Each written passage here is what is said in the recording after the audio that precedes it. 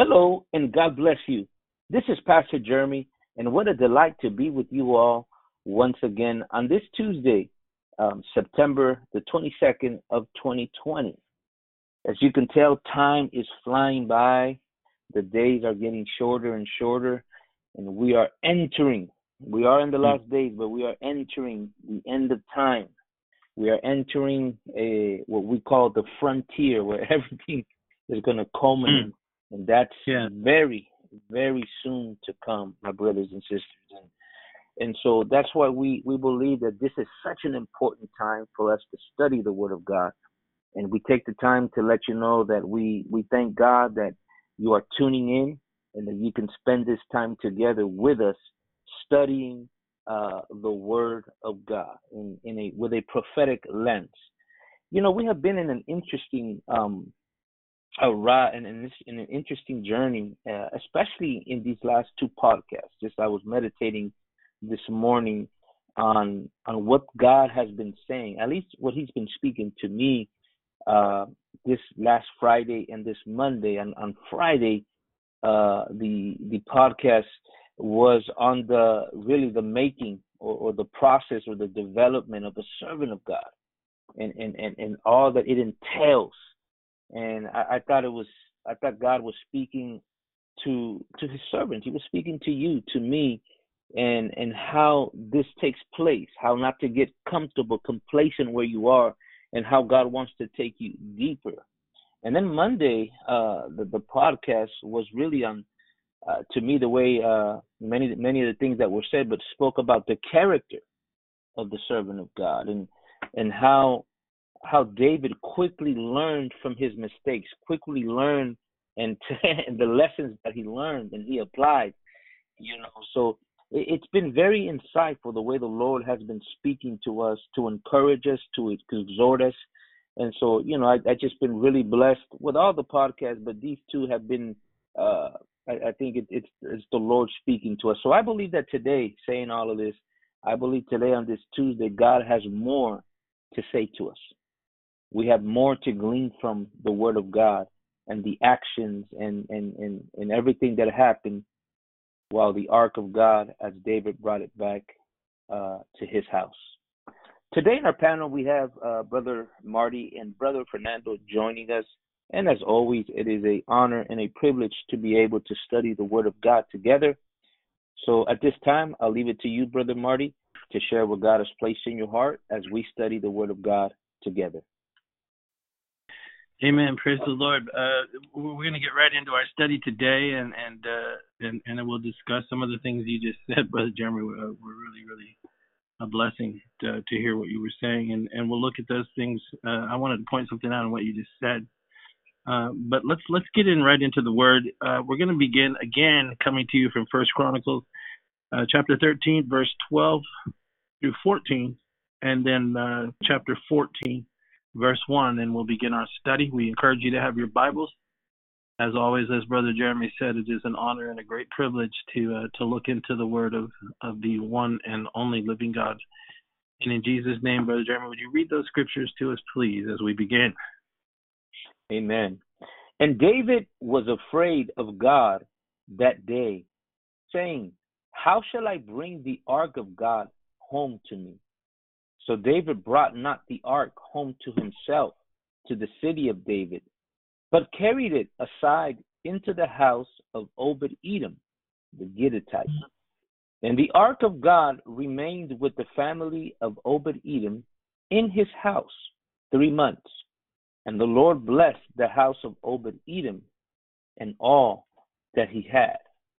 Chapter 14, verse 1. Now, Hiram, king of Tyre, sent messengers to David and timber of cedars with masons and carpenters to build him a house. Praise God. He sent messengers to David. Praise the Lord. With masons and carpenters to build him a house. Let's talk about those things. And that phrase, he sent messengers to David. He sent messengers to David. That's an incredible thing, but we'll get into that in a minute. Because in it, like Brother Jeremy was just reading, David was afraid of God. And that blows my mind to start with, that we have such casual attitudes in the modern day church, right? But this great king, he was of such a quality that he knew this fear it flowed out of his heart. That's who he was. He was afraid of God precisely because he didn't understand God. And he knew that what he had just seen displayed before him, which was the striking down of Uzzah, who put his hand to the ark when the oxen stumbled and turned aside. It did two things to David, which we discussed yesterday. It displeased him in verse 11, it says, but really that word is anger, or kind of like an amazement. And David was angry, but he wasn't angry at God. As we dug into it yesterday, we saw that he was angry at himself. And we encourage you to go back and listen to yesterday's podcast about why that was. And it's that anger that he felt that gave way to a fear. What do you do? Oh man. What do you do when you think that you've done everything the right way and that you're doing it the right way? That's like King David. And then a failure occurs. This is more than a failure, right? This is Uzzah dying, man. But yet that feeling is common to all of us, our reaction. If you have truly sought God like David was seeking God, and you find that all that you did, everything leading up to that crisis moment, to use a modern phrase, resulted not in life, but in death. And his response, if you haven't experienced that in your own walk with God, then you're limited in where God is taking you. And there must be those moments of crisis. In these particular historical stories that we're reading here, the applications for them not only pertain to ourselves as individuals, but in the much larger context, they pertain to prophetic times and prophetic things. Although God has had us in the last couple sessions really reflecting on the personal, I think it's the same here. We'll go in and out of comparing what we continue to glean, but we're primarily sensing God wanting to work on us. So one thing that Brother Jeremy said before I go on in where we're headed is what he said at the beginning of our podcast. Brother Jeremy, really blessed me because it shows your quality. And it shows a maturity in the Lord. And it also shows and reveals to maybe some of us out here that are listening to these podcasts, something that we haven't really gotten in the modern day church or in our experiences in quote unquote church, in the church setting. People aren't encouraged to do what you said. You said this. He said, what God has been speaking to me when you were describing the podcast. And a statement like that can go by really easily, and people not notice what you said. But it's very true, brother. And it's very wise. Because when we hear the word of God, are we hearing a teaching?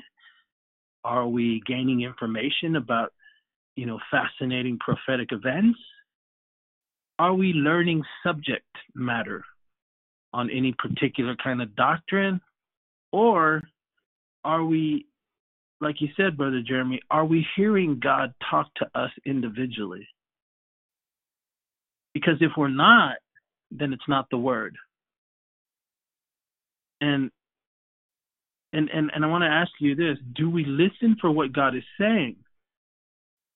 And how we hear the word is vital. Remember what the Lord said in the parable of the sower when he concluded his thoughts in the different gospels? He said, take heed how you hear. You remember that? Yeah. Take heed how you hear. For with what measure you meet, he said, it shall be measured unto you again. And then he goes on in another place, the Lord Jesus said, for to him that hath shall more be given, right? And to him that hath not shall even that which he does have be taken from him. And you could pretty much sum up the Christian walk or the Judeo-Christian walk in those two statements, like the Lord said. So he admonished us to hear, to take heed how we actually hear the word. And why that jumped out to me, Brother Jeremy, is because of what I believe God wants to talk to us about today when we get down to it. Because when David lost possession of the ark, in the sense that it was delayed in coming to the capital city, and he took it aside to Obed-Edom's house, the last question that we hear him asking is in verse 12, how shall I bring the ark of God home to me? I think we could look at it a couple ways. One, he was shocked by the event. So he's and then he goes into an immediate kind of accelerated emotional state. You know, those moments when sudden events take place, and it's the human condition, but thoughts flood your mind.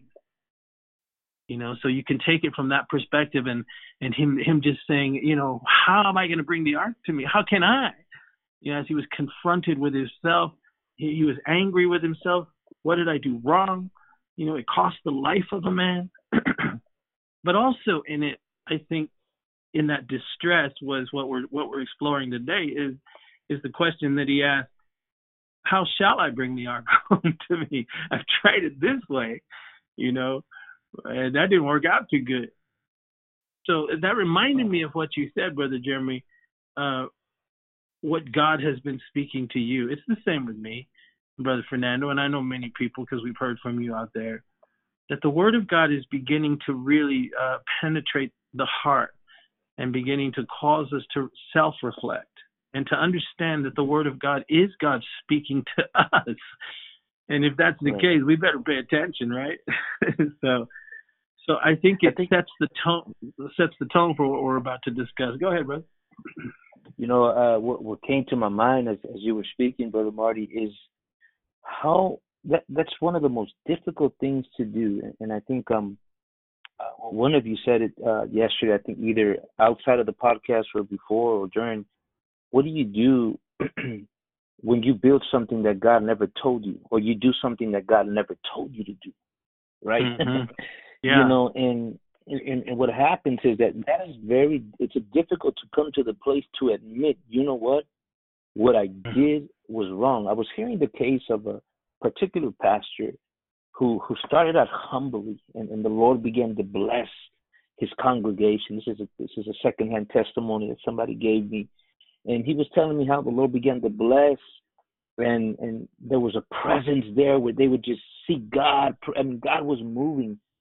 And all of a sudden, you know, the pastor passed away. His son took over, and his son tried to take it, you know, deeper. And he began to make these projects and all of this, you know, and saying we're gonna build a 2,000, you know, seat, you know, but just there was a different motive in it. Not that it's wrong to have a church, but I'm saying there was a different motive to it.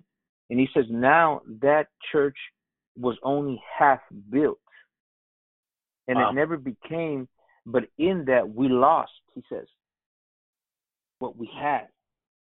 And that's very difficult when a shepherd or a minister comes and says, you know what I've been preaching, what I've been doing, you know, see, because you cannot even ask that question, how shall I bring, unless you make like what you're talking about, a self-analyzation, right? Or is that the correct word? A self, you know, analyzation of your life. And man, you know how hard it is to go to the congregation and say, maybe, you know, what I've done, you know, that's the hardest thing. But that's what God honors. And that's what God honored. I don't want to get ahead of myself, but that's what God honored about David, is that, yes, he made a mistake. Yes, he, you know, he did things that caused, you know, and it pained him. It displeased him. It, you know, he was frustrated with himself, but at the same time, he didn't stay there. He said, but since if I did it wrong, there is a correct way to do it. And I don't want to get ahead of myself, but that's just all the thoughts that are going through my mind as you're saying that, Brother Marty. No, that's good. Um, yeah, you said so much there. When you think about it, what you were talking about, the quality of David and what we can learn from David the man. And you said you can't even ask that question, how shall I bring the ark, which is representative of the presence of God, into my house, unless you have that quality to ask the question. And that seems interesting to me because the Holy Spirit inspired those reflections, right? Those meditations, those thoughts, what we have recorded here in Scripture. The Holy Spirit inspired David to ask the question, how? How do I do this? And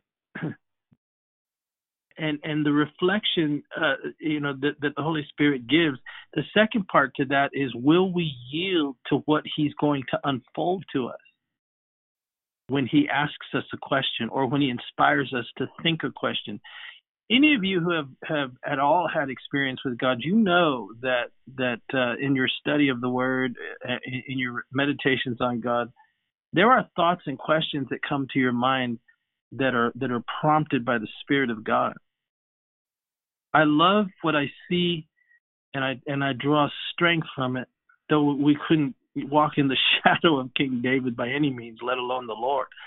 But I love what I see in the way he is pliable in the hands of God.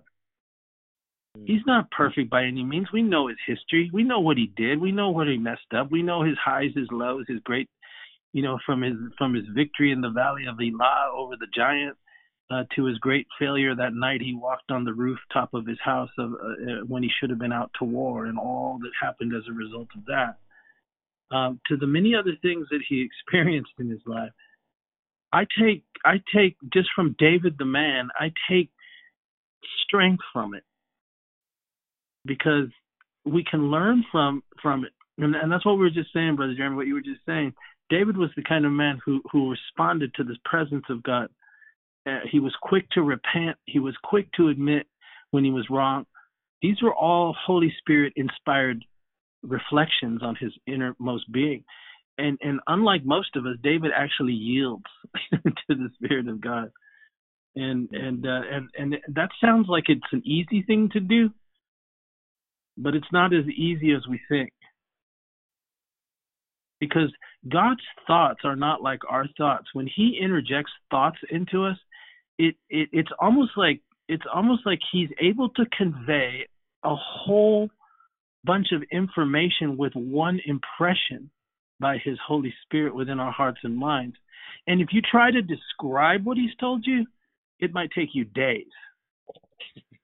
This is the kind of inspiration we're talking about. But and then you also you use that story as a foundation to say what you were saying about the older generation passing away and the new generation coming, and what he did and how much it cost that body of believers. All of those things that reminded me of the new cart, right? That they were trying to bring the ark out, because we know that we came out of Abinadab's house. And they were like the third generation, these Uzzah and Ahio people that drove the ark in a new cart, and it cost everything. But like we discussed yesterday, and King David was made king by all of Israel, and the big divide or the breach between the house of Saul and his loyalists, after he passed away, they made Ishbosheth the king. I don't know if you remember. And Abner protected him, the great general who David highly respected. But that division between the loyalists for the house of Saul and David's house was healed. And after 7 years, they gathered to him and sought to make him king over all Israel. This was the moving of the Spirit. And so David was moved to lead. But this is what you're talking about, was the emotion of it. It's an emotional time for him, and yet our assumptions, like you said, we assume when God didn't tell us anything, right? We hadn't sought God. Even though David said in First Chronicles chapter 2, when he's talking to all Israel, he says, David said unto all the congregation of Israel, if it seems good unto you, and it be of the Lord our God, let us send abroad. That's the only time he mentions the Lord in the whole process. You know, it's kind of like when we say, you know, we're going to do this, Lord willing, you know. It was almost like that. Because he assumed, right? In that. And so the emotion of it, in the moving to lead, we need to be cautious here. I'm starting to sound like a pastor, God forbid. But we need to be cautious here, right? What our emotions can do to us. The emotions and the assumptions and the intent on the surface seemed good. Right. And this is a danger that we learn from here. Because later on, like you said, David was the kind of man who would admit what he did, and then he would go learned exactly how to fix it, how to rectify it. And that's what that question is: how shall I bring the ark of God home to me? So the emotion of this, he sought to bring the ark of the covenant of the Lord to the capital city, Jerusalem. And I was thinking about this today, man. We're in our second week of trying to bring this ark to Jerusalem, and we haven't actually got it there yet. So, right. It hung out in Obed-Edom's house for 3 months, so we're not going to be here 3 months. So God forbid, I don't know, we might if the Lord wants us to, but we're in our second week here talking about this bringing of the ark. And why? Because it's important. That's why. And I think what you said, Brother Jeremy, what is God speaking to us? He wants to bring his presence to his church in a way that we haven't seen in a generation. It was 70 years, right, that the ark had been taken captive and gone from one place to another until it finally came to rest in Beth-Shemesh and then Kirjath-Jearim. And there it sat for about 22 more years. But we have seen many prophetic parallels with these events that happened to David and our times. And here's something I want to just review real quick. Remember what David did, because I think what we're seeing in our times right now, and like I said, I don't want to too much harp on parallel prophetic times yet, unless the Lord leads us that way. But let's just look at this really quick. David went to take the presence of God and bring it to Jerusalem. The presence of God for them at that time was represented by the Ark of the Covenant. It had been separated from the tabernacle of Moses, which was in Gibeon, in the mountains. And it's interesting to me that all that time they never took the presence and placed it back in the Holy of Holies where it belonged. And neither does it seem that there was any zeal by any of the other priests throughout those decades to come get it and say, hey, Abinadab, it belongs over here. Nobody did it. And then in the times of Saul, David said, we didn't even care. No one inquired at it. No one sought God in those days. And so here we are, right? So in that interim, what we see, if you want to look at prophetic parallels for our time, what's happening right now, is he goes to the house of Abinadab to retrieve it. We know that the house of Abinadab means the place of nobility, and we talked about that. It speaks of a royalty or an entitled ruling religious elite, which is what they had become. My goodness, they had the ark, right? And then in Uzzah, whose name means strength, it means the flesh. And when you see the ark coming out from the house, we saw how Uzzah he walks to the side of it. He's trying to guide the presence. He tries to guide the ark. And so he represents that ruling religious elite from generation to generation, kind of like the story you told with the brother whose daddy passed away, and then he thinks he's going to go out and build this new cart, right? This big 2,000-seat auditorium or whatever it was. And he failed miserably. It wasn't what God told him to do. It cost him everything, they said. Right. So Uzzah represents strength, or the strength of man, the flesh, the arm of the flesh. And he tries to guide the ark. He tries to guide the presence. That's what's been happening over the last several decades. And we harp on the United States of America because it is the central hub from which all pseudo-gospel and false doctrine has been flowing throughout the entire world, making drunk the nations of the world with the wine of its diluted gospel. It's brought a spell on the nations. Brother Jeremy mentioned about reading the top five, what is it, top 15 out of the top 15 preachers. I can't Yeah, believe top it's 10. It was 10. top 10, the top 10 richest pastors in the world. And surprisingly enough, at least it surprised me, five of the top 10 preachers are in Africa. You wouldn't have thought, no offense, but you wouldn't have thought it would come from there. But it's pastors who have received and who are looking up to this prosperity preachers. And now they're milking them. And that was just telling to me. It is telling, brother. And that lays credence to what we were just saying. They learned it from here. They learned it from the preachers in the United States. And we gave some examples on Friday of the places we've been in Africa ourselves. I can't tell you, brothers, not that I'm some noble guy. Let me tell you, it was a temptation to me. But even when I was over there preaching a hard word, and you know some of the word I preached over there in those crusades and on television and stuff over in Africa, I can't tell you how many times we were offered things. The last time I was there, they were talking about offering me an ambassador at large from the nation of Uganda to come and cut business deals and promote business enterprise in Uganda. They were going to give me a special status. I was in Burundi, my wife and I and our children. I met with the president of the nation. He heard me preach on a Saturday night. There was about 100,000 people there, and I preached on John the Baptist anointing Jesus. And how Jesus Christ is the Son of the living God, and there's no other way to God. But in contrast to Muhammad, the false prophet, which was sweeping throughout Africa at the time, you know, and the power of God hit those crusade grounds. Well, that opened up a door. There were several preachers there, but he asked if I would come, and my wife would come to his house.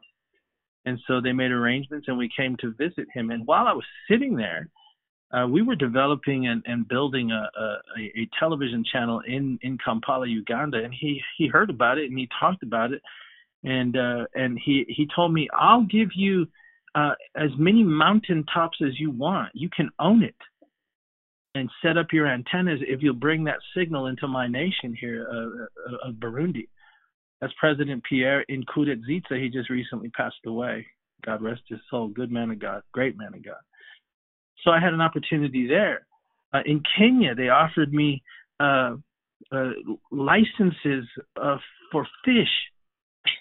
Like I could have like a couple square miles off the coast of Africa to just claim as my own. All of it was, part and parcel of trying to strum up business for these nations where we were coming to preach and to minister. And then in Uganda, there was so many different things, whether it was farms or taking over the construction of roads. We even had an opportunity to do that, which can you imagine, laying the pavement throughout all of East Africa, how much money you could make from something like that, or even oil reserves and all that kind of stuff. One time I had this high level meeting with these guys that were working with the government who wanted me to represent them. Because they had just been, check this out, they had just been given an enormous amount of access to billions of dollars from the United Nations if they would coordinate what they called carbon units, which is all part of this whole climate change thing that they call it now, global warming back then, and the United Nations had created a fund for billions and billions of dollars to clean up the carbon emissions because we were warming the ozone, right?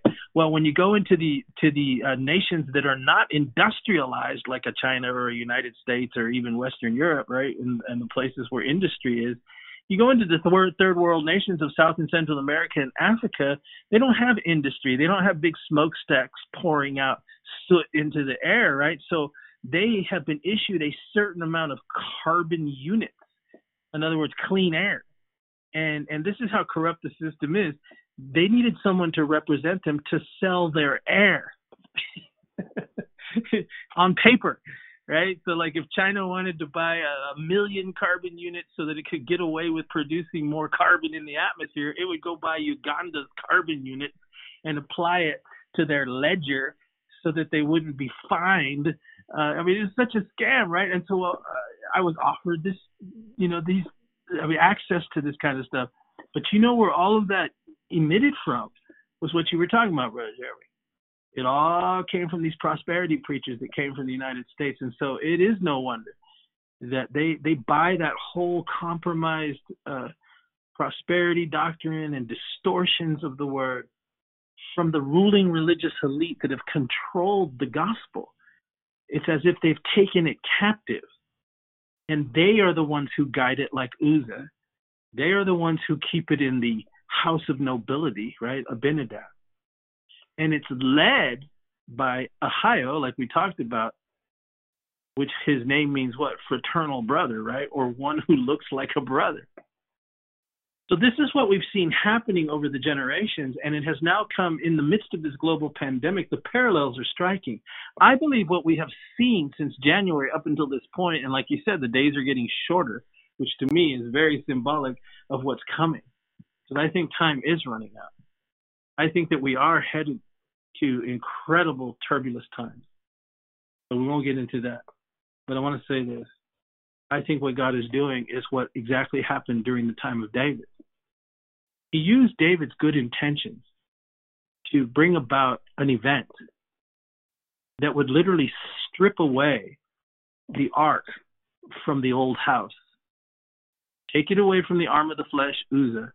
Take it away from fake brothers leading the oxen representing the false church, and the new cart, which is a repackaged, bright lights and whistles kind of gospel that is no gospel, and placing the representation, a little bit of Jesus sprinkled on top of it, in order to control and maintain their position in the eye of the religious public, which is what we've seen in a marriage between the evangelical community and politics at this time. It's that whole class that's been from the moral majority, to the American Center for Law and Justice, to the big, Pentecostal charismatic elite that are running and rampant in the White House. I mean, all of it is Uzzah, Ahio, and Abinadab. And what God has done, I believe, is to strip that authority that they've taken to themselves from them. They just don't know it yet, but it's gone. And so this is why it's so important that we focus on what King David did. Because though these events are so complicated and so intertwined and so pregnant with revelation, they're not easily discerned unless we walk in between the events and allow the Holy Spirit to show us these things. When they came to the threshing floor of Shidon, right, that's where destruction came. That's where scrutiny occurs. And I think that's what we've been witnessing 2020 is. All their false prophets in January, they all came out with that cliche, 2020, perfect vision. God's going to give you your vision, right? Well, I think it's quite the opposite. If you want to use that metaphor, they were talking about 2020. Yeah, it's the perfect vision and scrutiny of God on your ministries, and you have been weighed in the balance, and you've been found wanting, and God is taking his presence and your authority to govern that presence away from you and giving it to another, a man after his own heart, if you will, a King David-like company that has a sensitive heart and that desires the presence of God above all things to be with them. In success, in failure, no matter what, they know one thing. Like David would write in the 51st Psalm, take not your Holy Spirit from me, right? Yes. Like we said, he said, how shall the ark how will I bring the ark to me? I want to just throw one thing in here, and I probably shouldn't even open this up, but I wanted to hear your thoughts on this, Brother Fernando, because this came to me today as I was, we've been digging in this, so there's all kinds of stuff we're seeing, or in Brother Jeremy too. When we look at the onion, for lack of a better term, of revelation, because that's how revelation is. It's like an onion that's multi-layered. Just when you think you've peeled away what can be peeled away, there's yet more to be peeled away. And in the events of the scripture, especially as it pertains to revelation, past, present, and future, all these kinds of events, especially when they involve the Ark of the Covenant, which is what? A representation of the very throne room of God. Today I saw something that I had never really considered before, and we were not going to get into it deeply, but I think what we're witnessing here, brothers, is a portrayal of the Isaiah 14 incident. Do you know what I'm talking about, Brother Fernando? Yeah, if you refresh my mind, for sure. In Isaiah 14, I think, what happens in Isaiah 14 is that the enemy himself, who is a caretaker of the presence of God, the anointed cherub that covers, he then seeks to assert himself to a higher level. He seeks to go into the heavenly Jerusalem, right? Do you hear what I'm saying? Yeah. Is it possible? And I know this is for the more advanced kind of prophetic insights, but is it possible the house of Abinadab, Uzzah, and Ahio, it's representing in measure the fall of Lucifer himself, who tried to take a glory to himself like Ahio and Uzzah did? Are they a foreshadow of the Antichrist too? All of these things, when you begin to look at it that way, begin to open the scripture up to possibilities of consideration in places that we had never seen things before. Any thoughts on that? All right. Absolutely. I think the pattern fits there. The Holy Spirit is always using the same pattern that He reveals at the end throughout Scripture. Yes. I would definitely say that pattern holds true with these two particular characters. Yeah, because one oozes strength, right? That's the Antichrist himself. And he sits in the temple of God, right? Proclaiming himself to be God. Yeah. And then right. Ahio is the one who leads the ark, is like the fraternal brother, right? He's like the false prophet, right? He's the religious man, right? Yes. It's really interesting. And it comes out of the house of nobility, which is the spirit behind the Antichrist and the false prophet, if you can see it. Because it's the dragon that gives the Antichrist his power, right? And it's the dragon who gives the power to the false prophet. So these are very, I know this is out there for some of you, but this is very, very interesting reflection that the Lord opens up to us in the prophetic word. So let's just move along. Maybe we'll talk about that in another day. But all of this would become key components. How shall I bring the ark to me? They're all the things we're talking about are key components that the Holy Spirit used to teach King David. He takes the ark to Obed-Edom's house, and it's there for 3 months. And that's prophetic. We'll discuss this in the coming days, but let's look at how David learned what to do before we go there. We're going to leave the ark there still. And King David didn't return the ark to Abinadab's house, which is very interesting, right? We talked about that a little bit. Already we begin to see that he's beginning to understand something. He was already given an insight when he made the choice and the decision to give the ark into the house of the family of Obed-Edom, right? To Obed-Edom's house. That's where he took the ark. And like we discussed yesterday, wouldn't you think that, at least I would, oh man, I blew this, right? I mean, maybe God didn't want us to take the ark out of Abinadab's house. That's what I would think. Yeah. But David didn't. David heard the Spirit instantly, because it says that he didn't bring the ark to himself to the city of David, but he carried it aside to the house of Obed-Edom the Gittite. And we talked about the type of that, Gittite being of Gath, and the particular city that Obed-Edom lived in was called Gath Rimmon. Remember that? We talked about that in Joshua chapter 19, verse 45 or 46, somewhere in there. And what Gath Rimmon literally means, right? It means the place of the wine press, or the vat of the wine press, and the pomegranate. Remember?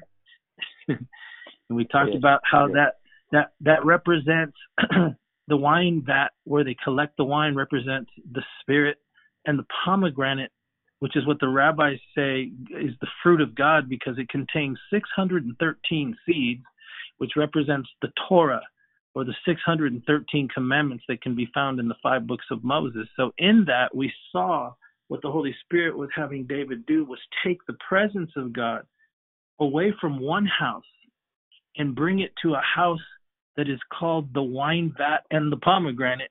The wine vat, which holds the wine, representing the Spirit, the pomegranate representing the Word. The presence is coming to them who worship God in spirit and in truth. That's what we see there. And that's what David did. David functioning as the man David, but then David also transitioning into the great high priest, the type of the Lord Jesus Christ, in whom he brings his presence to. He took it away from one, and he brings it to another. It's the same pattern as we'll get into probably tomorrow or the next day that we'll see in the tremendous prophetic pattern that unfolds and what's being prophesied to us in these stories.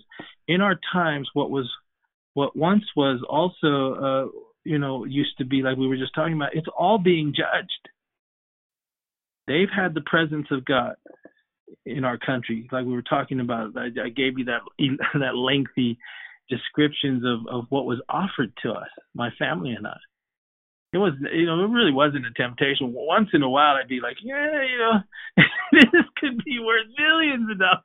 But, it's like, okay, no, that ain't what I'm about. So, but they've had the presence of God. They've been controlling the ark for too long. And like you said, Brother Fernando, yesterday, they've brought it out on a new cart. It's the big show. It's an irreverent display. That's what they've been doing. Right? And in effect, the Lord was saying, these people cannot come to Jerusalem in control of my presence. My.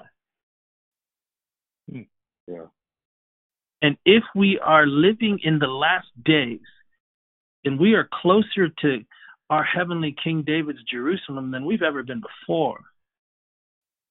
And the same events that happened back then when the ark was being brought to Jerusalem the first time, I believe they're being replayed right before our eyes right now. Any thoughts? The ark of God cannot come again in the hands of the descendants of Saul. Right? Yes. And that's, it's a new thing that God is doing. They had the opportunity. It stayed there for 20 years. Nobody touched it in his reign. And so many times we make that mistake as servants of God. We try to involve others that God didn't tell us to. Yeah. In handling these precious things, and we do a lot of things by committee, by meetings, or just by reputation. And as I said before, we never check their hands if they've been washed. We never, see, in the first time that David was bringing it back, it, like you said, it involved many that were from Saul's camp, right? Yeah. And in this one, it would be who got appointed, which was the Levites, the priests. And so, I just wanted to point that out. No, and that's good. And again, that's it was the process and the order by which he began to learn. He had to be willing to see the blessing bestowed on someone else. He was willing to do that in order to learn. Right, in order to say, okay, I need to learn something here, because he's not just any old guy, he's the king over a sovereign nation, and his choices affect everybody. And that's one of the things, because we're just looking at it from the humanity of it, that's one of the things God was trying to communicate to him at a very deep level, which is what he goes on to say in chapter 14, verse 2, right? Can you read verse 2 to us in chapter 14, Brother Jeremy? Yes. And David perceived that the Lord had confirmed him king over Israel, for his kingdom was lifted up on high because of his people Israel. There you go. the point of the matter was that he began to understand was the kingdom was all about the people, and that it was vital that he understand that. You know, that's a principle in the New Testament, right? When it talks about leadership, it says, wherefore that he descended into the lower parts of the earth, he led captivity captive, and he gave gifts unto men, gifts to men, right? Some apostles and prophets, evangelists, pastors, and teachers for what? For the perfecting of the saints. We are a gift, that is, the ministers are. I'm just a brother. But those ministers out there, you're a gift to the body of Christ. The body of Christ is not a gift to you. You're a gift to them. And but it's the other way around. I know. We use them as a gift, as a, Yeah, no, the flock of Christ will do just fine without you. Yeah. You know, they don't need you. Yeah, that's it, man. You know, per se. That's right. They're a gift. That's what Paul said, right? He said, you know, some say you're of Apollos, some of Cephas, some of Paul, but hey, all things are yours. You are the one who's of extreme importance here. We're just gifts to you. That's right. But we twisted that. You know, we made the preacher the important gift and the most important thing in the church. That is unbiblical. Completely unbiblical. And that's like, Brother Fernando, before I forget this thought, because you made me think of it, in verse 2, that's one of the things he learned in seeing that this house of nobility, the judgment that fell on Uzzah and Ahio, and the taking of the ark from that house, he learned the attitude, because he perceived that I'm lifted up for one purpose, that's for God's people, right? Which is something I learned. We were all looking to these dudes, right? Uzzah, Ahio, the house of Abinadab, as if they were something. But that's one thing he learned, is that my kingdom was lifted on high because of the Lord's people, Israel. I'm meant to be a servant, not a dictator. Go ahead, brother. I'm sorry.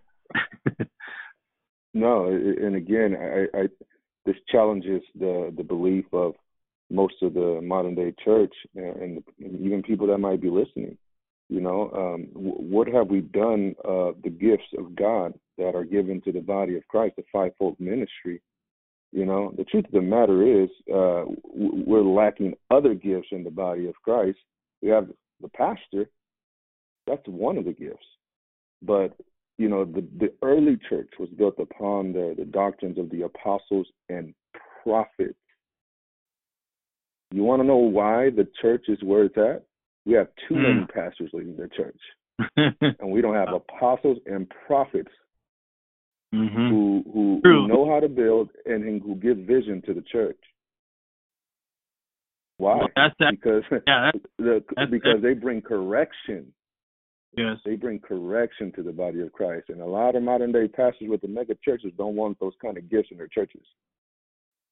Oh, no. Not at all. Not at all. No, that's good what you just said there, because that brings us again to chapter 14, verse 1. We're asking the question, David asked that question, how do I bring the ark to me? It's so fascinating because what's about to transpire for him, every single event is God instructing him. And it's really incredible because David has eyes to see and he has a heart to understand. I don't know how to describe this adequately, brother. Maybe you can help me out here.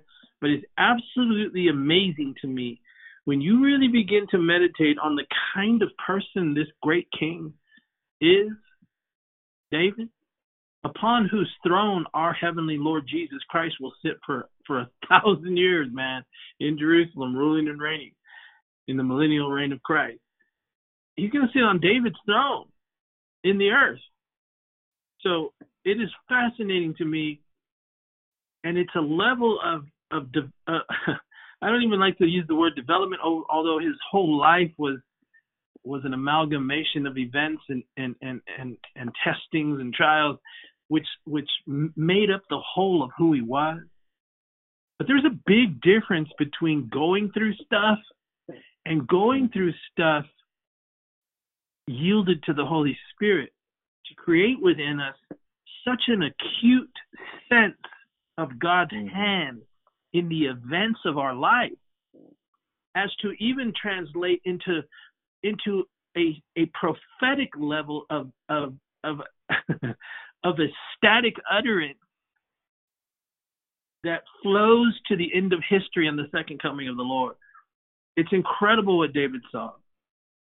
Right. Because, right, in verse 1, can you read verse 1, Jeremy? He begins to learn even more. Now Hiram, king of Tyre, sent messengers to David and timber of cedars with masons and carpenters to build him a house. Okay, so we were talking. This is going to take a lot.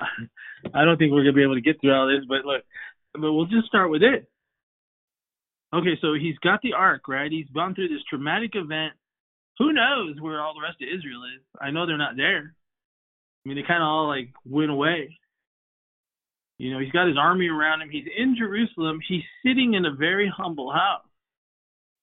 The questions going through his mind are we have to only go by what the scripture says is his last question he asked out loud, which is, how am I going to bring the ark to us, to me, to my city? I need God's presence. And he only understood God's presence in the form of the ark. What God was about to reveal to him in the subsequent events that were about to unfold is that my presence cannot be housed or wrapped up in a thing. Right. Because my presence is spirit. That's why the last thing he goes through in chapter 14 is when he asks God about going to war. He says, don't go to war when you hear the sound of my spirit, right? Going, then you'll know. So I'm in the wind. I'm in the sound in the mulberry tree. I'm not in that little box. I did that box as a representation, as we know from the book of Hebrews, to represent something, a miniature type of a heavenly reality. And what's more important to me is not the letter of the law, right, but the spirit of the law. And what I'm trying to express to you is such a deep level of spirit. It was an outrageous concept that God could dwell in the hearts of men. The prophets would talk about it later, but David begins to understand it. And God begins by how he removed the ark from this house that had come to enjoy the trappings and the and the regalia of being the house that controls the ark, to stripping it from them and bringing it to a type of those who worship him in spirit and truth, Obed-Edom the Gittite, his house, to then being in Jerusalem. And it says in verse 1 that Hiram sends messengers to David. This is as if you can see it, God begins to reach out to David through others. That's why the Holy Spirit's very particular about how he worded it. Messengers. And God was sending him messages. This is really hard to describe because it is how it is. I mean, that's a profound statement, right? It is how it is. It is what it is. A great philosopher. Yeah, that was deep, man. That was deep. No, seriously. It is how it is, though, man. I mean, that's how God talks to us. I mean, how many times have you and I been through events, you listening, and then it's only later that you look back on the event and go, wow, God was trying to talk to me then, right? I mean, have you ever been through that? I mean, you just kind of go, I didn't get it at first, but it was God, right? But here we have David, and messengers are sent to him. They take the form of the Spirit of God, really, moving through them. Yes. And he sends messengers and timbers of cedar with masons and carpenters to build him a house. what Brother Fernando just said was very powerful there. If you take it out to the gifts of the church, he talked about apostles and prophets being the builders, right? That's so true, bro. But here we see in this case that what in the masons and the carpenters, what David saw was that specialists were needed. Hallelujah. To build a house. Hallelujah. Not this flamboyant, self-entitled house of Abinadab, but specialists. And he began to cause him to understand to build a house was first and foremost going to be necessary. It was something that David hadn't even done yet. He hadn't even prepared a place. He was just going to go get the ark. Right? We think we can just bring God's presence to us without constructing a proper place in our own heart for him. It ain't going to happen. But that's another day. But here David saw something. He saw in God moving on this Gentile king to send him masons and carpenters. In his studies, he then goes and discovers that we need Aaron and his sons and the Levites. They are the masons and the carpenters. I didn't bring up the masons and the carpenters, and I didn't build God the house. How he saw that is extraordinary to me. He knew it. The Holy Spirit revealed it to him. He needed specialists. That's why he wrote. Read what he said in verse chapter 15, verse 3 and 4. Would you, Brother Jeremy? Yes. And David gathered all Israel together to Jerusalem to bring up the ark of the Lord unto his place, which he had prepared for it. And David assembled the children of Aaron and the Levites. Amen. So that's his masons and carpenters, right? The house. I mean, that.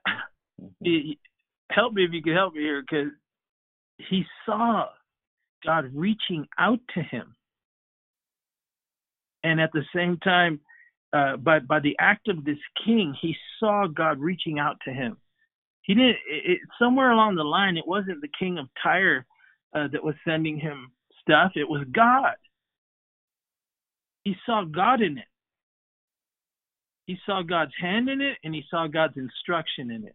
Brothers, that is a sensitivity to the Holy Ghost that is absolutely extraordinary. Praise God. Brother David, man. Quality, that quality, Brother Marty, was developed through his mistakes, where now you begin to see the words, and David inquired of the Lord. Yes. He began to understand, I'm not going to do nothing. I ain't going to move 1 inch. I'm not going to build nothing unless the Lord tells me to and how to do it. And all of that came, speaking about the process of David is through, failures or mistakes that even though they were well intentioned, he quickly learned something. I got to inquire of the Lord. Yes. And I think it's all connected to that too, right? Is that absolutely he began to perceive, he began to give order, because he had inquired of the Lord. That's good, and and in essence, what we could also say is that it's not enough to have feelings and emotions, right? Which is what we have running rampant in the church today. I sense this, I feel that, I've had this, you know what I mean? David. Yeah, I feel somebody has a headache who's listening today. Well, who doesn't have a headache, right? Who doesn't have a background? Right, Anyway, I'm just being facetious. Yeah. Yes, go ahead. But my point is that when David begins to act, he acts on the word of God, right? The sons of Aaron, the Levites, he begins to tell them the word of God. He didn't build it like he did at first on emotion and pageantry and music and, stepping back and doing deference to the house of Abinadab, all that stuff, man, he learned. And then God sends messengers to him that he recognizes it as being the hand of God. And that's why chapter 14, verse 2, it says David perceived, right? And David perceived. He perceived. Hallelujah.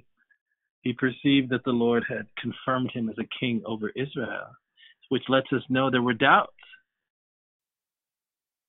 In all this favor, David received the peace of God at that moment. You know, and he perceived his authority was still present. His anointing was still there, which is an incredible thing.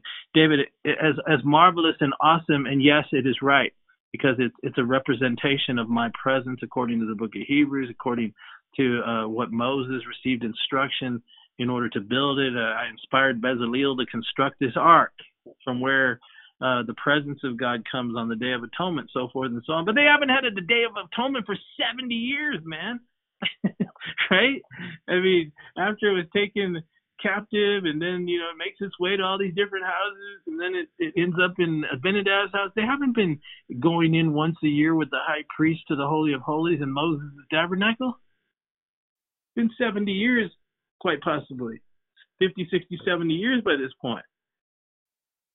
So as much as that is really cool, you know, it's as if he's saying, your authority will not come and your blessing will not come because of a piece of furniture, David. I have given you my authority. I have placed my anointing on you. And settle that in your heart. That's why David perceived that God had made him the king. And that he wasn't lacking, but that there was proper order and proper understanding about all things, which he ends up gaining. He perceived his authority was still there, and he was to be a servant king, right? Because like we just talked about earlier, what you were talking about, Brother Fernando, too, was his kingdom was lifted up precisely because of the people of Israel, because of God's people, God's children. He was to be a servant king. He's now beginning to function as the type of Christ who came to serve, right, before he reigned. Pretty intense. And what today's leaders are not, the Abinadab house, if you will, they've created kingdoms for themselves. They're not the servant king, right? They're not that shepherd's heart. God's shepherds served God's people, even as the Lord Jesus before he reigned. That's what we were saying. And now we come to King David begins to be fruitful, right? Can you read that in verse 3, Brother Jeremy? Yes. And David took more wives at Jerusalem, and David begat more sons and daughters.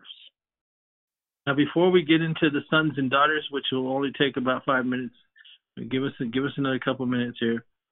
After David perceives that he's king, word had reached the Philistines in verse 8 and 9. Can you read that? Chapter 14, verse 8 and 9.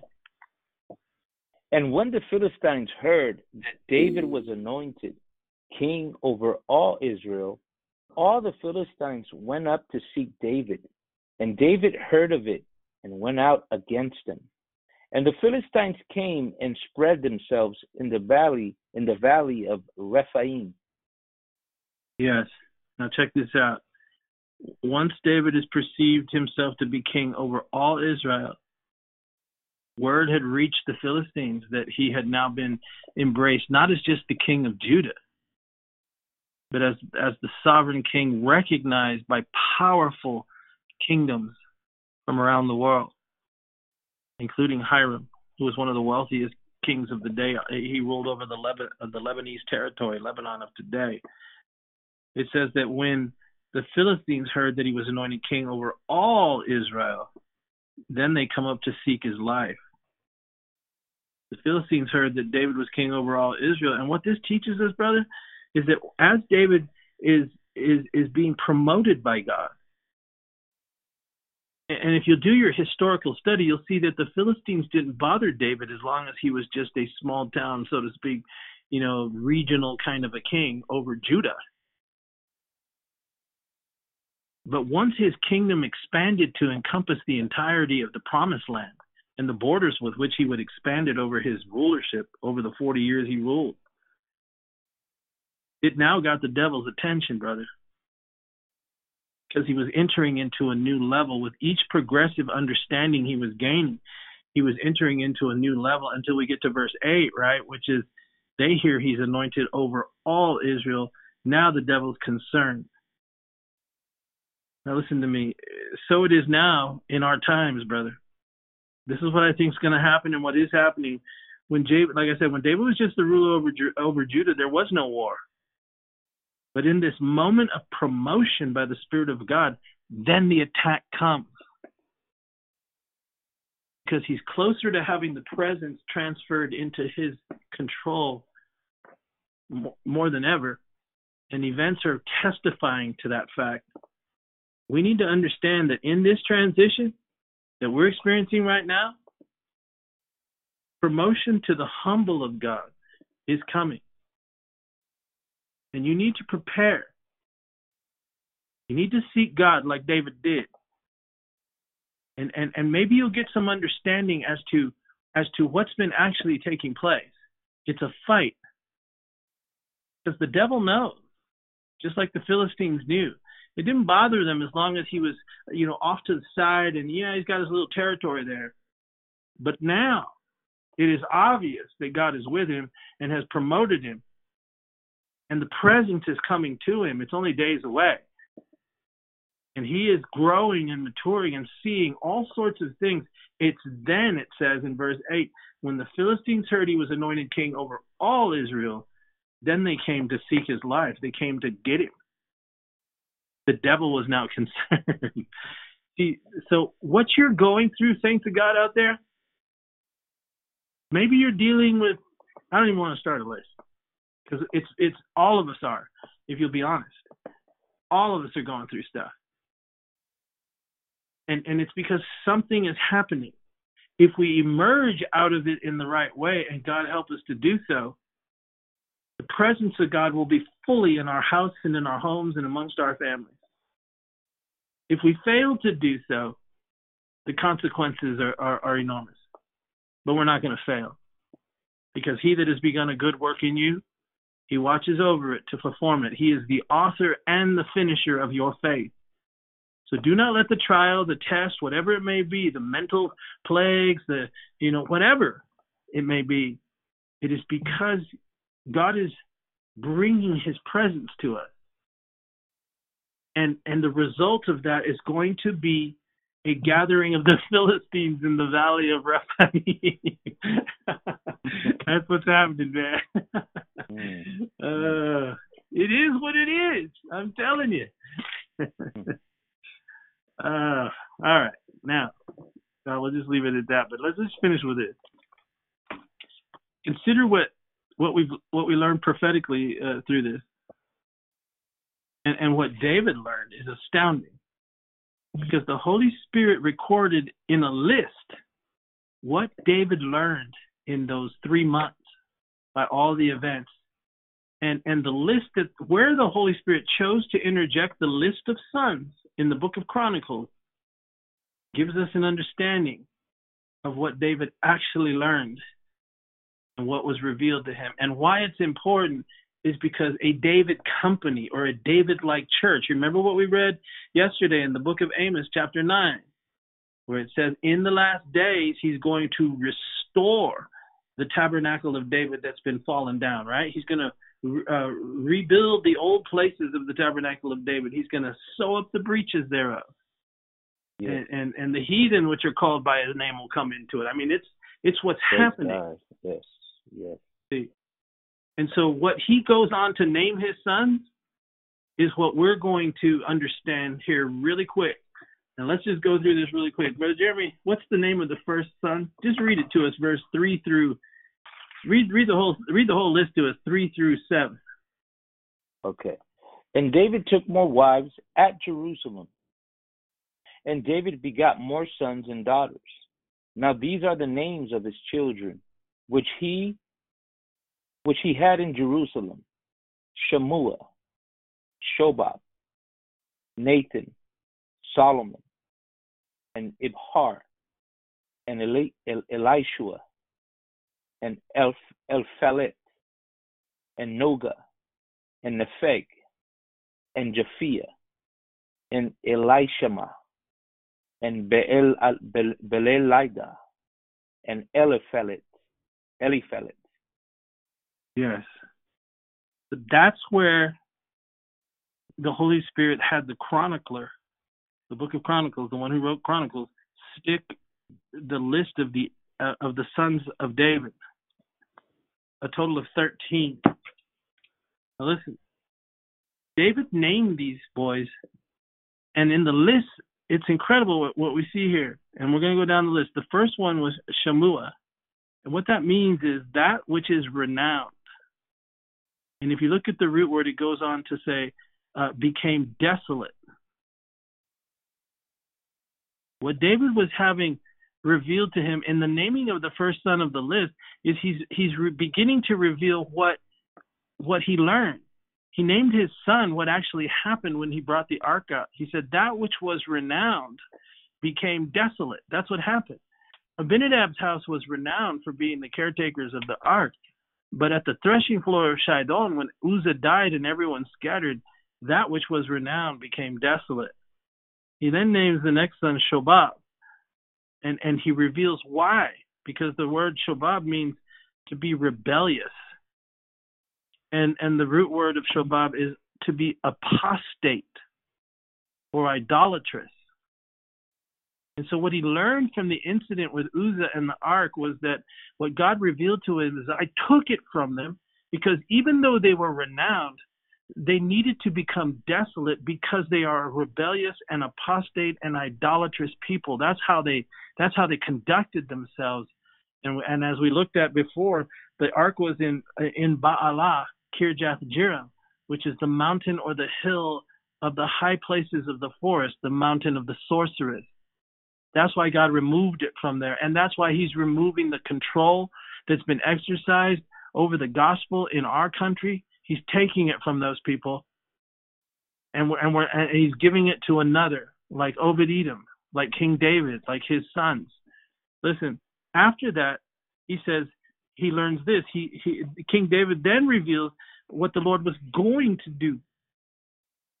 He's going to take away the rebellious, the apostate, and the idolatrous. He's going to make that kind of a house desolate. And then he names his next son Nathan, which means a giver. And the next son in the list is Solomon. He said he's going to remove and cause a desolation to come to the house of renown because of their rebellion, their apostate behavior, and the idolatry by which they've infected Israel for 22 years. And it is God himself that's going to, by doing that, he's going to be the giver of peace. And he brought peace. So the next thing that he does is he names the next son Ibthar, right? And the word the word Ibthar literally means Jehovah chooses. How is he going to bring peace? How is he going to give us peace? He's going to do it through someone that Jehovah chooses. That's what Ibthar means. Jehovah chooses. So what he's saying is, God was revealing to me prophetically, basically, that's why he names his sons this way, that a house of renown was going to become desolate. There were a rebellious house, an idolatrous house, and an apostate house. And God himself is going to give us peace. That is Nathan and Solomon. And how is he going to do that? He names his next son Ibthar, which means he's going to do it by who Jehovah chooses. It will be someone that the Lord chooses. And then the very next son he has, he names him Elishua, which means my God is salvation. Whom Jehovah chooses is going to be David's salvation and our salvation. And he's going to be El Palat as well. That was the next son. He's going to be the God of our deliverance, my God of deliverance. How? The next son, Nogah, through brightness. Brightness will be, and his next son was Nepheg. He's saying he's going to be brightness and he's going to sprout or be born. That's what Nepheg means, to sprout. He's going to be born. And then his next son he named Japhia. And this brightness that's going to be born, Japhia, is what he named his next son. He will shine forth. He will be a light. That's what that literally means. He's going to shine forth to be a light. And then after that, he had he like transforms after this one who is brightness, who will be born, who will shine and be a light. It's almost as if he comes all the way to the end of the world, because then he has three sons that he finishes naming, and he says the last three are this. He names what is it? It's Elishama. Elishama means the Almighty has heard something. The next son was Biliada, and the Lord knows something. And then the last son that he names is Eliphalet, which means he is the God of my deliverance. And the two root words that are connected to Eliphalet mean the mighty God, hallelujah, will carry us away and make a way of us to escape. That's what he named his kids. Wow. So he literally said this. He said, this house of renown is going to become desolate, Shuma. It is a rebellious house. It is an apostate and idolatrous house, Shobah. But God, Nathan, is going to be a giver of Solomon peace. It's going to be that the peace comes by Ibhar, whom Jehovah chooses. And whom Jehovah chooses is going to be Elishua, my God and my salvation. He is El Palat, my God of deliverance. He is brightness, Nogah. And he will be born, Nepheg, he will sprout. And Japhia, he will shine forth, and he will be a light. And in the end, when his people cry out to him, because the Philistines will gather round about his church and Israel, he will be Elishama. The Almighty has heard us. He will be Liadah, and the Lord knows what we're enduring. But in the end, he will be Eli Phalet, the God of our deliverance, the mighty God, who will come and carry us away. Mama. Hallelujah. Amen. That's what David learned, man. Is it any wonder he's a man after God's own heart? Yes. And yet he calls the Lord Jesus his God, the God of his salvation, the God of his deliverance, the brightness, the one that was to be born, the light, the shining one, Yes. the God who will hear when we cry, and he will come and carry us away. That's the rapture of the church at the end of time, when the Philistines gather around and it looks like they're coming to seek his church, which is coming right now, brothers. It's happening. It's begun. It's going to increase. But we're going to need to lay hold to these things and understand what's revealed in this most wonderful tale of bringing the presence of God to Jerusalem. We're coming to Jerusalem. God's coming to carry us away. Just like King David would go to the house where those that worship him in spirit and truth, right? Gath Ramon. He's going to come and bring them with the presence, because we are that temple of the Holy Spirit. And he's going to carry us away to our heavenly Jerusalem, because we know the Lord Jesus Christ, that bright one that was born and became a light that lights every man that comes into the world. Praise the Lord. Hopefully we can get that ark out of Obed-Edom's house tomorrow, if the Lord wills. Amen. Who knew the gospel, right, in names? It's just amazing. It never seems to amaze me how the Lord, to stop amazing me how the Lord is, and how he touches his servants, and he's given us a message, a clue.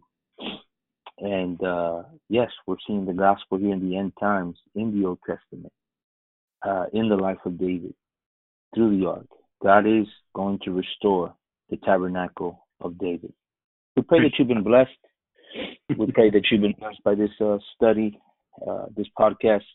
And I pray that you join us tomorrow as we continue to attempt to bring the Ark of the Covenant out of the house of Obed-Edom to David's house. But you know, in this process, amen, we're getting closer, but there's still much more to learn and glean from. We pray the Lord bless you, the Lord keep you, and as always, keep looking up.